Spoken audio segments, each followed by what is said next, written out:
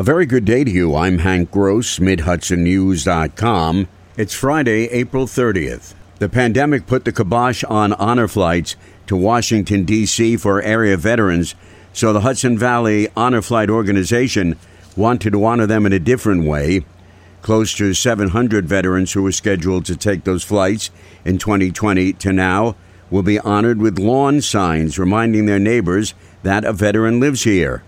Hudson Valley Honor Flight Executive Director Jennifer DeFrancesco was among a group to present the first lawn sign to William Taylor, a Vietnam Navy veteran in Walden on Thursday. We were trying to think outside the box and what can we do to recognize our veterans on our wait list.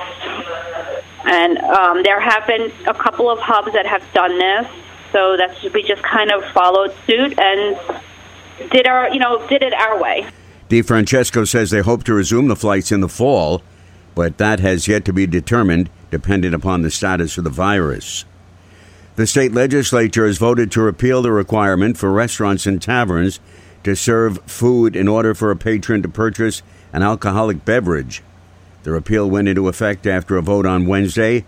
Brian Butler, the proprietor of the Golden Rail Ale House in Newburgh, and a board member of the Orange County Tavern and Restaurant Association, applauded the ruling.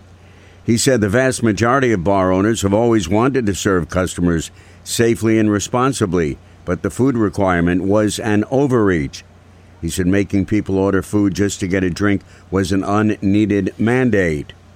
This week, Ulster County brought its COVID-19 vaccination efforts directly to the people by holding 4 municipal opportunities in New Paltz, Rosendale, Gardner, and Rochester. They were so successful that County Executive Patrick Ryan said they would go to other local sites in the future. We're really seeing all of the community step up and find new ways to make it easier to get this life-saving vaccine to our residents that are wanting to get it. We're going to continue to do that and also continue to try to innovate with new ideas and approaches to make it easier. Over 52% of Ulster residents have been vaccinated.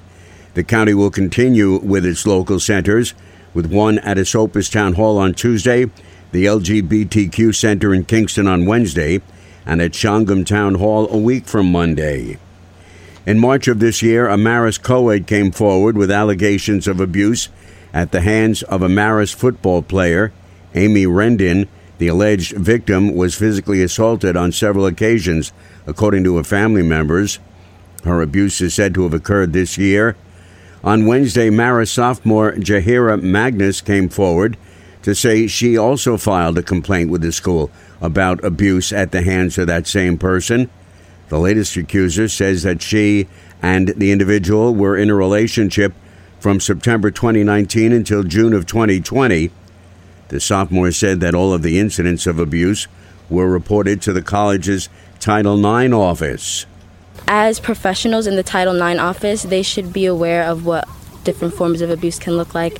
I was definitely manipulated to the point where I can't even think about the way that I used to act because that's not who I am.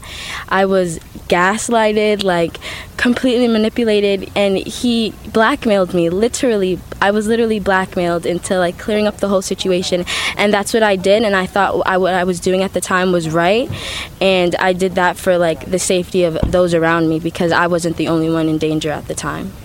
Because the accused and victim did not live on campus, Magnus says the Title IX office was unable to do much to protect her.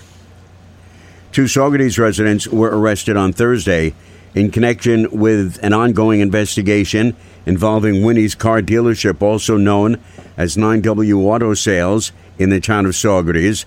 Town police charged Deborah Ferraro with criminal possession of a forged instrument and offering a false instrument, both as felonies, and a misdemeanor of falsifying business records.